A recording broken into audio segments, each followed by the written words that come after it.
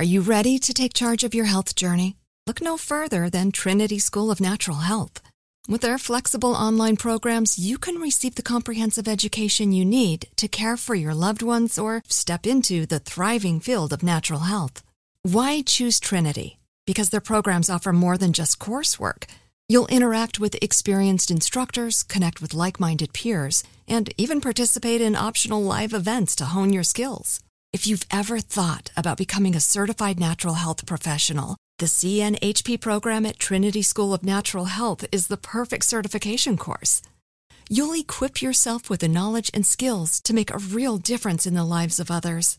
Turn your passion for natural health into a rewarding career. Visit trinityschool.org today to learn more about the Certified Natural Health Professional Certification Program. Go to trinityschool.org. That's trinityschool.org. Trinity School of Natural Health. Transform your life, transform the world. Hey everyone, it's Ted from Consumer Cellular, the guy in the orange sweater, and this is your wake-up call. If you're paying too much for wireless service, you don't have to keep having that nightmare. Consumer Cellular has the same fast, reliable coverage as the leading carriers for less. And for a limited time, new customers receive their second month free when they sign up and use promo code MONTHFREE by May 31st. So why keep spending more than you have to? Seriously, wake up and call 1-888-FREEDOM or visit consumercellular.com. Taxes, fees, and other third-party charges will apply. See website for additional details. Nobody wants to outlive their money, but it happens, especially for women. That's why Gainbridge offers the Parity Flex annuity, designed for women's unique retirement needs, with flexible withdrawals plus a guaranteed lifetime income benefit that keeps paying you even if your account balance is zero. Gainbridge is helping build a better financial future for women. Retirement income you can't outlive is the ultimate flex. Start saving now at Gainbridge.io. Visit Gainbridge.io/ParityFlex for current rates, full product disclosures and disclaimers, and other important information. Membership fees apply after free trial. Cancel anytime. Can I remind you about something? You were meant to feel strong and healthy in your own body. And what matters is that you remember your potential and go for it. Our company is Beachbody, and we're with you every step of the way with fitness programs that take as little as 20 minutes a day, nutrition plans that teach you how to eat healthy and still enjoy food. Starting over isn't easy, but do it right and you won't ever start over again. You ready? Go to beachbody.com to claim your free membership and start feeling great. Hey, what's up? It's your man Carlos Miller of the 85 South Show. And do me a favor, make sure you check out The Black Market, hosted by me, only on the 85 South Show feed. Subscribe to the 85 South Show to hear and tune in to The Black Market. Hear amazing interviews with entrepreneurs, creatives, and thought leaders, people who are doing amazing things in the Black community. Listen to The Black Market on iHeartRadio app, Apple Podcasts, or wherever you listen to podcasts. When I was 18 years old, a nun at my high school was brutally murdered.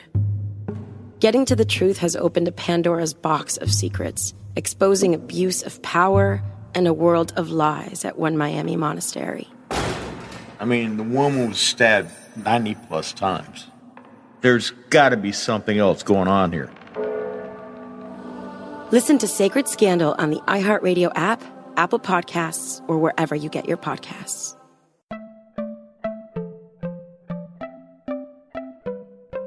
Welcome to Money Making Conversations. It's the show that shares the secrets of success, experienced firsthand by marketing and branding expert Rushion McDonald. I will know he's given me advice on many occasions, and in case you didn't notice, I'm not broke.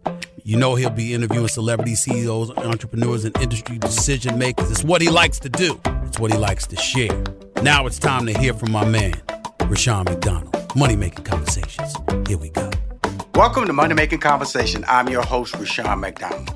It is time to start reading other people's success stories, and like I always say every week, start writing your own. I always tell you, if you have gifts, lead with your gifts. You have passion, lead with your passion. And don't let your age, friends, family, or coworkers stop you from planning or living your dreams. On Money Making Conversation, I have a lot of interviews with celebrities, CEOs, entrepreneurs, and people I like to call industry decision makers. My next guest is Gina Yashere. Gina is releasing her first book, the memoir, Cack-Handed. The British comedian of Nigerian heritage is the co-creator, co-executive producer, writer, and actress in the CBS hit series Bob Hope's Abishola. Her book, Cack-Handed, chronicles her odyssey, a journey, we can use the other term because she's funny, and we're going to talk about her humor, to America and breaking into Hollywood, and this lively and humorous memoir, and this, I want to say, is also informative. We should put that in there because it talks about history. Gina Yashere has appeared on countless television shows, both in the UK and the US. She's on her way to being one of the great stars from Britain. And guess what? We share something. She performed on Def Comedy Jam and is the only British comedian to perform on Def Comedy Jam. I also performed on Def Comedy Jam. Please welcome to Money Making Conversation, Gina Yashere. Nice to meet you, Rashawn. How you doing, my friend? Let's start with the name. Let's start with the names because that means, my name's Rashawn, and, as I was coming up through the business, I had so many people saying my name different. And sometimes I let that slide because I just wanted stage time. I wanted somebody to let me in the front door. So if you call me Rue, Russian, Rasheen, I went with it, And then it came to a point where Rashawn was my name. And I held to that. And then I corrected people. Talk about your journey with your last name. And also, because I know it's important to talk about that because people don't understand that it comes with respect. It comes with also statue. Because once people start saying it right, that means you elevating your game. Talk about your last name. Exactly. Obviously, my name is Nigerian. My parents are from Benin City in Nigeria. And my name is Yashere, and that's how it's pronounced, Yashere. And it's actually spelt Iyashere. But when I started doing comedy, they kept mispronouncing the name and pronouncing the I, which is almost silent. Mm-hmm. So I dropped the I from my name. So the Yashere, because the I is almost Yashere, the I is silent. So I dropped the I to help people pronounce it properly. And they still mispronounce it for a long time. I get called Yashir, Yashu, so I have to I've got this thing now. I go, it's Yashere, think Yash, hooray. And people, so I can tell who has done their research before the show when they pronounce my name correctly. You did good, Rashawn. Thank you. Did good. I like that. Yashere. I like that. Yashere. I like that. It's almost like cheering your name because Exactly. You are a breath of fresh air. You are a breath of fresh air. And we want to talk about a couple of things. We want to talk about because I was a sitcom writer. I did, of course, I broke in with Steve Harvey and Me and the Boys on ABC. Then I did Robert Townsend Parenthood and Sister with the twins, Tia and Tamara Mowry. Oh, wow. Fantastic. And then Jamie Foxx series, and I also did Monique series, The Parkers. And so I wanted to do this interview because of the fact that I felt we related a lot, but you just came from British and you have a Nigerian background, but we are both people of color. Which means that we also experience racism, also people passing over, ignoring our talents. Talk about your journey a little bit from the writing side, the sitcom side, to get your story, your show, that you're co-executive producer, that you co-created on the air on CBS. Yeah, the thing is, I never considered myself a TV writer. I was like, I'm a stand-up comic. That's what I do. That's what I love. That's what I'm going to do forever. And I was hoping to become successful as that, hugely successful. I'm successful as a stand-up comic. I have been for quite a while.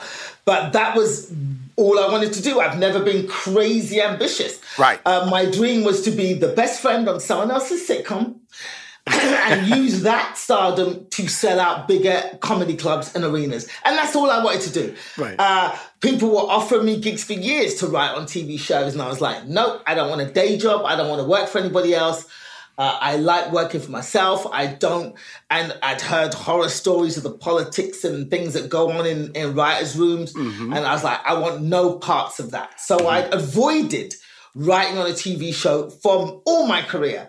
This show came out of the blue. I just got a call out of the blue from Chuck Lorre. My agent got a call saying, Chuck Lorre of Big Bang Theory, 2.5 Men, Mike and Molly, Kaminsky, Sheldon. He wants to meet you.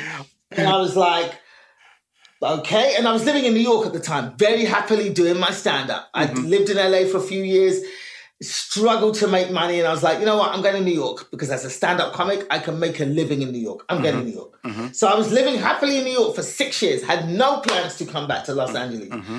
So I had this meeting. I flew over to LA to meet Chuck. Originally I was like, well, they're flying me first class, right? I've just come off a long tour.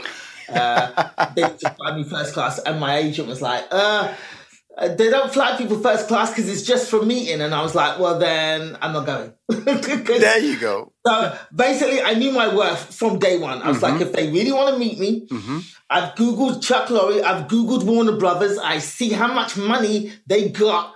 They could afford a first class ticket. So I held out for that. Love it. And they did. They flew me first class for this meeting, and I walked into a meeting with Chuck Lorre, and basically he was like, I'm trying to make this show. I love Billy Gardell, who I made Mike and Molly with. I want to do another show with him. But this time I want the female protagonist to be a Nigerian woman. Wow. And obviously we're three white guys because it was Chuck Lorre, Eddie Gorodetsky, and Al Higgins, who are his main two collaborators on a lot of his stuff. And he was like, we're three white guys. We need you to sort of consult on all things African. Now, in my head, I was like, what? I was not feeling it at all. I was very suspicious. I was like, this feels exploitative.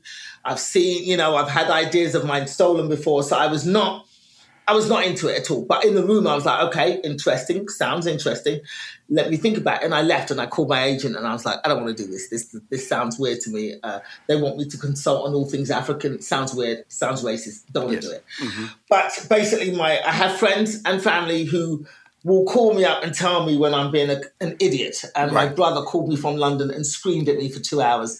My best friend called me from London, screamed at me for another 2 hours. I'm like, this is an opportunity. You complain about the industry and how you're not authentically portrayed, and now you've got an opportunity to do this and you're turning it down. And I was like, you know what? You're right.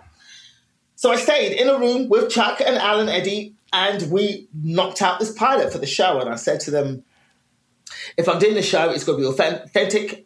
We want Nigerian actors to play a lot of the roles, because when you watch TV and movies with Africans, the accents are always wrong. America seems to see Africa as a country and not a continent. Yes. There's lots of different countries, different languages, different religions, different traditions, different styles of dress, different everything. So I was like, if we're going to do this, I want it to be authentic. I'm going to pick the tribe. I'm going to pick the language. I'm going to make sure the actors, at least most of the actors, are authentic, so we get that vibe, so Nigerians can watch it and enjoy it and know that there's a Nigerian behind the scenes making sure. I love it, Gina. Love it.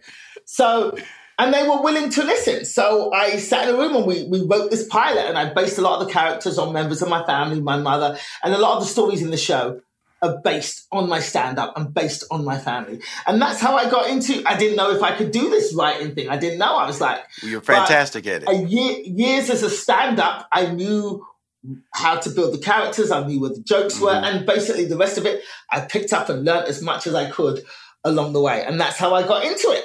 It's finally here, the season of celebration. And no matter how you celebrate with family and friends, whether you're preparing for Reyes Magos or Karamu, lighting the menorah, or going to midnight mass, Kohl's has just what you need to make those traditions special.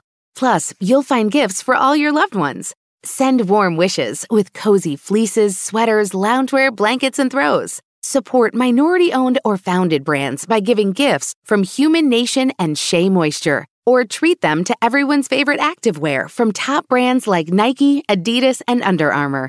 And in the spirit of giving, Kohl's Cares is donating $8 million to local nonprofits nationwide committed to the health and well-being of our communities. No matter how you celebrate, when you shop at Kohl's, you're right where you belong. So this season, give with all your heart with great gifts from Kohl's or Kohls.com. What grows in the forest? Trees? Sure. Know what else grows in the forest? Our imagination, our sense of wonder. And our family bonds grow too, because when we disconnect from this and connect with this, we reconnect with each other. The forest is closer than you think. Find a forest near you and start exploring at discovertheforest.org. Brought to you by the United States Forest Service and the Ad Council. Hi, everyone. Al Roker here. As a guy with his own catchphrase, I appreciate that Smokey's only said, "Only you can prevent wildfires." But I'm filling in because there's a lot more to report. Like when there are parched or windy conditions out there, you gotta be extra careful with things like burning yard waste. After all, wildfires can start anywhere, even in your neck of the woods. Go to SmokeyBear.com to learn more about wildfire prevention. Brought to you by the U.S. Forest Service, your state forester, and the Ad Council. Well, they're just beautiful, Gina. I'm talking to Gina Yashere. She's the co-creator, co-executive producer of this hit CBS series, Bob Hope's Abishola. Now, I'm going to just tell you right now, being in a writer's room with sitcoms, and you were not wrong in your feelings. Somebody comes in, they're white, and they're telling you they want you to be the official guide or voice for their African Nigerian character. Right there, I'm like, really? Okay, who is this a joke? Really? So I felt but see, they were right too, because they said, well, go back and ask more questions, because this is, Chuck Lorre. Big Bang Theory. The guy is super rich. We all know that, okay? And so he's a genius. He's an absolute genius. And so he really is. He really is. And so that's just 2.5 Men, just a number of series he's done over the years, because Bob Lorre has been around the longest. I've been doing sitcoms back in 1992. I've been writing those sitcoms. So when the show Bob Hart's Abishola came about and you did the pilot, did you ask for any additional writers of color on staff, or how did that work out? Oh, absolutely. I said to them, look, here's the thing. You've discovered me, but there's a lot of me's out there. Wow. And if we're going to make this show authentic, we can't be having a room full of the same old white guys that you've been working with for years. Yes. So I wanted to make sure we got black writers in the room. But what I circumvented the normal way of trying to force them to take on black writers. What I would do was, obviously I'm a stand-up comic, so I'd book a comedy club and I'd be headlining. And I put my black friends on the shows and then invite Chuck and the guys to come to the shows. Yes. So I invited them shows, and I didn't tell my friends what I was doing because I didn't want them to be nervous. And I'd just go, just come and open this show for me. I'm headlining. Come and do 20 minutes up in front of me. So I invited my friends onto the show and put them on the shows. And then I invited Chuck and Al and Eddie to my comedy shows. Mm-hmm. And whenever they went, oh, we like that person. She's very funny. We really liked her. And I go, we're really good because she also writes. I love you. So I then set up meetings between these comedians that they liked and them. And that's how I got black writers on the show. So I got Gloria Bigelow, who was a stand-up comic in LA. That's how I got her on the show. I put her on my comedy night. They liked her. I was like, well, she writes. And I put them together. They had a meeting. They loved her. And now she has been a writer from day one on the show. And that's how we did. And then we went out and looked for young Nigerian writers and young black writers to put in the room. So that's, I insisted that the room has to reflect the show. And they were open to it. Which is fantastic. I don't want to be the only black writer in the room fighting. I need other black writers, and I need women as well. I need a nice mixed room. And that's what we did. So I'm very proud of that. And also when we were casting the show, right, I made sure that I sat in all the auditions. Mm-hmm. So when those black actors walked into a room and saw me sitting there, they knew that they were not going to be asked to do any kind of coonery. You know what I mean? Absolutely. Well, these actors came up to me afterwards and said, it was so good to see you in the room because it put us at ease immediately. Hey, Gina, people need to understand the process that you're going through. And being a person who's involved in sitcoms, right there, it can lead to stupid jokes. It can move to, I remember when Steve Harvey was doing sitcom, Me and the Boys on his first sitcom, for some reason, whenever he would just let out a loud scream, then the audience in the stands would laugh. And so the writers in the room suddenly would create moments. Won't you scream here? Won't you scream here? He said, why? Because the audience laughs. He said, that's not me. That was just a moment that happened. And so people you need, and plus I love the fact, Gina, that you said, hey, I want more than my voice, because sometimes you don't want to be the person that leads everybody down this one line and then you become an expert when you're really not. You're just a talented person who lives this particular life and you need support. And that's what the writer's room is about, especially in sitcoms, because it's usually about just give people background information by 10 to 12 writers in a sitcom room. Because you pitch jokes, you pitch storylines. And I always tell people, and Gina will agree with this, you will write a script, and you may think that's an Emmy-winning script. You give that script to the writer's room, and the only thing that's probably left on that script is the name of the script and your name. Am I right, Gina? Oh, yeah, absolutely. We've written stuff and then we'll go back in and it may change 100%. But the basic premise is there and we all pitch in to make it better. And sometimes I have handed in a script and gone, that scene I wrote was fantastic. And then we work on it and I go, all right, you're right. It's better now. I hate to admit it, but it's better now. And we're live here outside the Perez family home, just waiting for And there they go, almost on time this morning. Mom is coming out the front door strong with a double-arm kid carry. Looks like Dad has the bags. Daughter is bringing up the rear. Oh, but the diaper bag wasn't closed. Diapers and toys are everywhere. Ooh, but Mom has just nailed the perfect car seat buckle for the toddler. And now the eldest daughter, who looks to be about 9 or 10, has secured herself in the booster seat. Dad zips the bag closed, and they're off. But looks like Mom doesn't realize her coffee cup is still on the roof of the car. And there it goes. Oh, that's a shame. That mug was a fam favorite. Don't sweat the small stuff. Just nail the big stuff. Like making sure your kids are buckled correctly in the right seat for their age and size. Learn more at nhtsa.gov/the right seat. Visit nhtsa.gov/the right seat. Brought to you by NHTSA and the Ad Council. Look through your children's eyes to see the true magic of a forest. It's a storybook world for them. You look and see a tree. They see the wrinkled face of a wizard with arms outstretched to the sky. They see treasure in pebbles. They see a windy path that could lead to adventure. And they see you, their fearless guide through this fascinating world. Find a forest near you and start exploring at discovertheforest.org. Brought to you by the United States Forest Service and the Ad Council. Adoption of teens from foster care is a topic not enough people know about, and we're here to change that. I'm April Dinwiddie, host of the new podcast, Navigating Adoption, presented by Adopt US Kids. Each episode brings you compelling real-life adoption stories told by the families that live them with commentary from experts.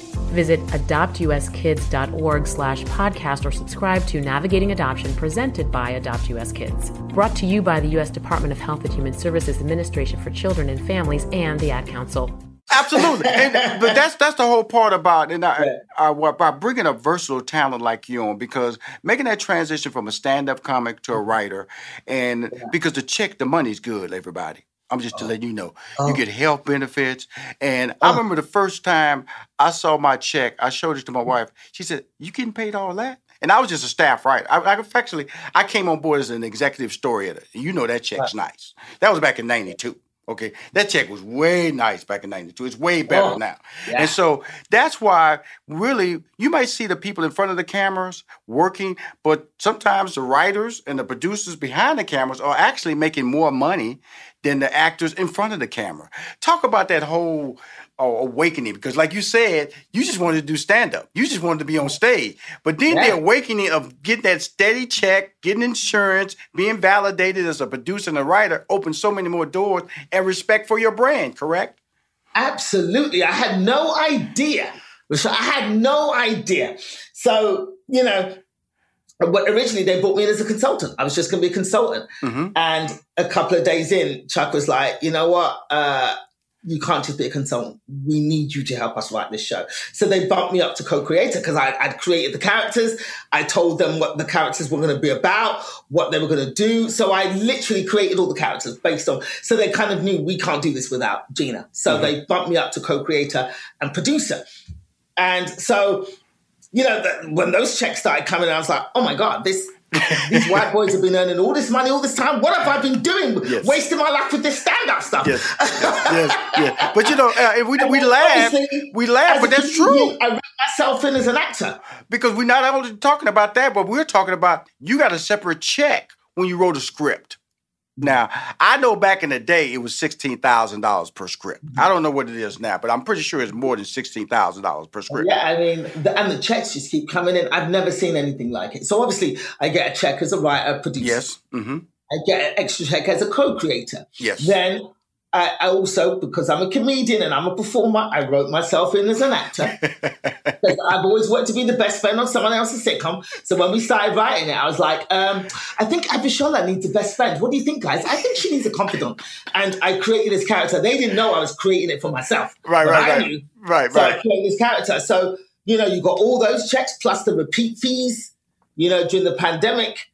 when there was not a lot of material because a lot of shows got shut down. Our show got repeated a lot. And these checks just kept coming in. And I mailbox money. Come on now. My days. Oh, my days. I'm like, this is madness. And I was like, no wonder all these white boys love being writers on shows because these checks keep coming. It just keeps. Can I tell you something, Gina? I still get checks from Jamie Foxx show. That's 98. Mm-hmm. I still get checks from Sister. That's 97. I still get checks from the Parkers. That's 2000. So those checks will keep coming. And that's why you go, how are these people living? Because they're living off residuals. They're living off of royalties. And I just feel it's such a blessing that Chuck really saw that and said, look, I'm gonna do right by you. Okay? I can have you sitting over here as a consultant. But the real money in the game is writing, co-producing, co-creating, putting your name in those different titles. A check comes with each one. And now it allows you to pay it forward with your other peers on the show and educate them about the process of Hollywood really works. Isn't that really the process? You now know, now you can share how Hollywood works. Exactly. I'm learning as I go. And then as I learn, I call all my people and go, listen, this is what we got to do. This is where the money's at. We got to create. We've got to create. Everybody wants to be in front of the camera, which is all good, but you're at the mercy of the people behind the camera who are creating and writing those scripts. Now let's go back. Let's go back to my favorite part of your career, stand-up comedy. Oh, yeah. My degree is in mathematics. Okay, I graduated with you're an engineer. So like I said, I know we've never met, Gina, but I just feel that we have such a bond because we journey. I come from a big family, 6 sisters, 2 brothers, Houston, Texas.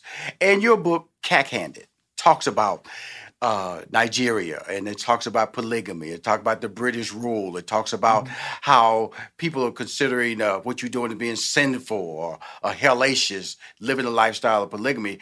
But talk to about how that really was an advantage and also a sense of royalty. Like we joked off air that if my family, my mom and dad, especially my dad was in Nigeria having 6 sisters and two sons, he was in great shape. 3 sons, he was in great shape. So talk about that whole lifestyle. Then we want to come with your transfer over to London, England, how that lifestyle. And then we're going to talk about coming to America. Let's get started in Nigeria. Yeah, I mean, obviously polygamy was widely practiced. My grandfather had many wives and many children, and it was a matter of survival. It was a matter of keeping a closeness in the family. The whole family lived on one compound, and that's how it was.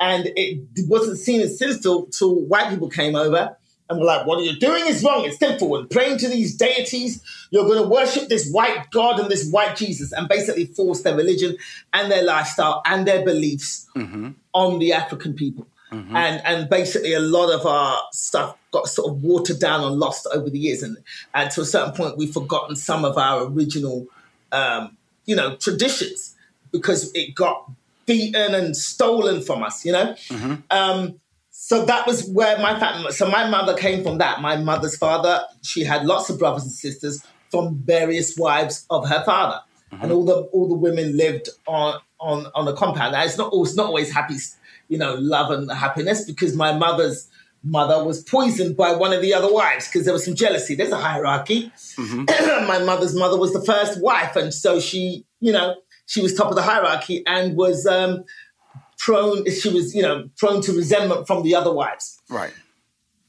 It was like an episode of Dynasty or something. It's like a real soap opera happening. But that was the tradition, and that was the life that my mum came from. Mm-hmm. But as a daughter, which was kind of the patriarchy in Nigeria is very strong. So as a daughter, a lot of the time the daughters weren't always educated. They were groomed for motherhood and wifedom. But because my mother was keenly intelligent and her father was a well-traveled businessman, he was traveling all over Europe, traveling over the Americas, doing business. So he was quite an open-minded and a well-traveled guy.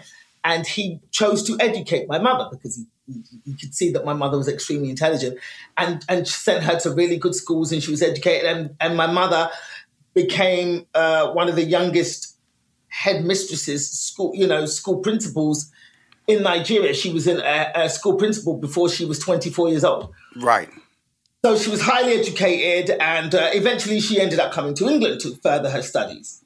And it was in England that she met my father. But basically, she was kind of like forced to go over there, right? When she was kind of kicked out. Her mother was killed by the other wives. Yes. Because she was so educated and so beloved by her father. My mother, her mother had begged, her father to send her away. Yes, he did. That she was in danger from the other wives. Yes, she did. Because they were envious of her education and the fact that she was so beloved by her father.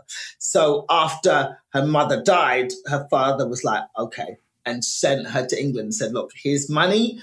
Go to England, further your studies, make a life in England. Because, England was seen as the motherland. Nigeria was a British colony. Right. So England was seen as the motherland of Nigeria. So a lot of Nigerians wanted to go to England to study, gain those qualifications, and then come back and bring their new qualifications back to Nigeria and help build the country. So my grandfather sent my mother to England to study, and that's where she was, and that's where she met my father, and that's where my history begins. Well, your history is great history. And the Cack-Handed. Let's talk about that title because I want to go. I'm talking to Gina Yashere. She's the co-executive producer, she's the co-creator, actress, co-starring on the series Bob Hart's Abishola, which is a CBS hit series. Now, when I talk about this, about you in general, what I want to make sure people understand is that Cack-Handed is a word for clumsy or awkward. She's left-handed. That's what cack means left in the British terminology. So what word are we leading with? Is we leading with the word awkward tied to cack?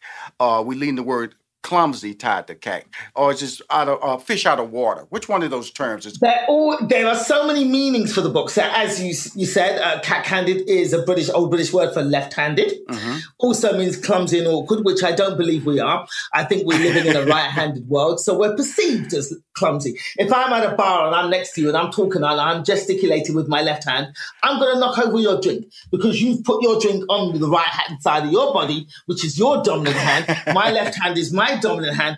I'm going to knock your drink over. And then you're going to call me clumsy, but it's not. It's a right-handed world, and I'm just clumsy in it because everything is catered for right-handers. So that's why cack-handed means it is clumsy and awkward. It also talks about my journey. My journey's never been straightforward. I've had to duck and dive and weave and circumvent various obstacles that have been put in my way. So that's also another meaning of cack-handed, in that my journey has been unconventional.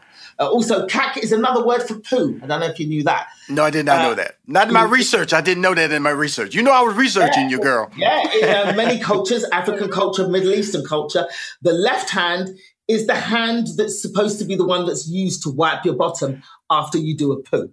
So cool. Cack is another word for poo. So cack basically means poo-handed. So there are and as a Nigerian, because my family's African, I was born left-handed. For a long time, I was forced to write with my right hand because the left hand is seen as unclean. And even in the Bible, there's terms that say, Jesus sat on the right hand side of God. The right hand is always the good side. The left hand is always seen as unclean. So when I was a kid, I was forced to write with my right hand, forced to cook with my right hand, forced to do it. So if my mum walked into the kitchen and I was stirring a pot of food with my left hand, I'd get a slap around the head and all that food would go in the trash and we'd start again. So hence, that's why the title of the book is that, because it encompasses various aspects of my life and my journey. Wow, you're amazing. I want to wrap up by asking a couple of more questions. One, Why did you write the book? Because it's a memoir, and a memoir is usually told, you want people to be motivated by your story, which I am motivated by your story. But why did you write the book? And also become relatable. I felt a lot of your story was relatable. Like, because in the beginning, we built, you may be in London, England, but you dealt with racism, just like I deal with racism in America. And sometimes we don't understand that. There's a Black Lives Matter movement in London as it is in America. Talk about the importance of the memoir, and also talk about how timely this book is, because it also is a history lesson book. It walks through the path of how you can say that, Nigeria was undermined and basically robbed, and the jewelry and the success and the wealth was brought into British museums. So talk about that and help us out as I recommend people to pick up this book, because it is an amazing book, Cack-Handed. Yeah, I mean, why I wrote the book, originally it started off as just on Instagram, there was a hashtag Throwback Thursdays where you post old pictures. Mm-hmm. And I was posting old pictures and writing the story behind the picture. So I post the picture and write an elaborate post explaining the history behind the picture. And people were really interested in it and saying, oh my God, your stories are so good. Why don't you write a book? So I started keeping those posts in a folder. And eventually a literary agent saw my post and contacted me and says, you need to write a book. So I kept the post and like, well, maybe one day in the future I'll write a book, but I never really considered that this would happen so soon. So that's how the universe worked. And I wanted to talk about my history because people don't seem to realize that the UK started slavery. Imperialism. The United Kingdom ruled most of the planet at one point. Yes, it so did. People think that American racism is the be-all and end-all of racism. No, Americans learned that from the Brits. Mm-hmm. Americans came from the Brits. Yes. You don't realize that a lot of the black people that are from the islands, Jamaica, Barbados, Trinidad, St. Lucia, these are all Caribbean descendants of slaves. The British did their slavery slightly different from America in that I used to do a routine on stage where I did the British did the Americans did the equivalent of robbing someone's house, as in stealing people from Africa and bringing them back home to their own house. The Brits did the equivalent of stealing stuff, but keeping it in other people's houses. So went to Africa and stole black people. They didn't bring them all to England. They hid their dirty doings and put the black people on Caribbean islands for the sugar plantations and on Caribbean islands. And that's where all those black people who come from those islands are descendants of slaves. So when African Americans, there's been a discord for a long time between African Americans and people coming from Africa or people coming from the islands. Our history is almost identical. Black people in the Caribbean suffered exactly the same cruelty, exactly the same awfulness that they did on American land, on plantations within America. So what I wanted to do was when I wrote the book, I started with the history of Africa, Nigeria in particular, and the history of what Britain did to Africans and how they spread black people all over the world. That it's not, the Belgians were the terrible slavers, the Dutch, the South African, all of it. So I just wanted to show the commonality between black people wherever you end up in the diaspora. We've all had very similar experiences. Our accents might be different. We might speak different languages, but the experiences are very similar. So that's part of the history of the beginning when I explain that. And then when I talk about my upbringing in England, I was also England, people think, England, it's so genteel. Racism doesn't... England, and well, you're now discovering it with what happened with, Meghan Markle and Prince Harry. Mm-hmm. But racism is just as prevalent in Europe as it is in America. I spent my life running away from skinheads, being abused racially at work, being pulled over by the police all the time for no reason. The only reason that less black people die at police hands in England is because our police do not carry guns on a routine basis. Mm-hmm. They only carry guns for particular incidents where they are then have given special permission to have. They do not carry guns on a daily basis. And that is the only reason the black people are not dying at the hands of police at the same numbers in England as America. The only reason. The police in America are just as racist as the ones in England. The ones in England just as racist as America. So I wanted to cover some of that in my book. I mean, there's obviously humor. I'm a comedian. I want to make you laugh. So I'm also talking, injecting quite a lot of humor in the book. But I wanted Americans reading the book to see that black people have much more in common all over the world than we've been led to believe. You are amazing. Gina Yashere, her book, Cack-Handed, is a memoir about her life, her journey. She's also CBS star. I'm gonna move you up to star of Bob Fonk's Apple Show. I'll take that. She's a comedian, writer, co-producer, co-creator. Thank you for taking the time to come on Money Making Conversation, Gina. You're amazing. Oh, thank you so much for having me. I've been looking forward to this. Thank you. All right. Fellow Def Jam, Comedy Jam members, you keep winning now, okay? Let's do it. Let's do it. Thank you, Gina, for coming on Money Making Conversation. Gina Yashere. If you want to see or hear any of my interviews for Money Making Conversations, please go to moneymakingconversation.com. I'm Rushion McDonald. I am your host.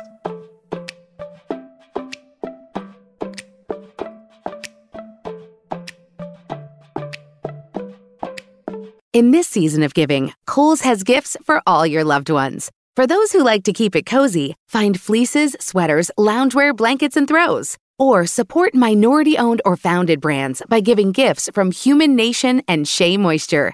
And in the spirit of giving, Kohl's Cares is donating $8 million to local nonprofits nationwide. Give with all your heart this season with great gifts from Kohl's or Kohls.com. Every year, we say we'll wake up earlier, exercise more, really rest, and eat healthier. It's hard for us, but for dogs, not so much. Dogs are up at dawn, run for fun, sleep like champs, and they love eating fresh, healthy food every single meal. Give your dog another healthy habit. Real fresh food from the Farmer's Dog. Get 50% off your first box at thefarmersdog.com/listen. When's the last time you took a time out? I'm Eve Rodsky, author of the New York Times bestseller Fair Play and Find Your Unicorn Space, activist on the Gender Division of Labor, attorney, and family mediator.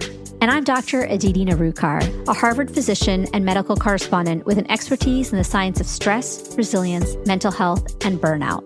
We're so excited to share our podcast, Time Out, a production of iHeart Podcasts and Hello Sunshine. We're peeling back the layers around why society makes it so easy to guard men's time like it's diamonds and treat women's time like it's infinite, like sand. And so whether you're partnered with or without children or in a career where you want more boundaries, this is a place for you, for people of all family structures. So take this time out with us to learn, get inspired, and most importantly, reclaim your time. Listen to Time Out, a Fair Play podcast on the iHeartRadio app, Apple Podcasts, or wherever you get your podcasts.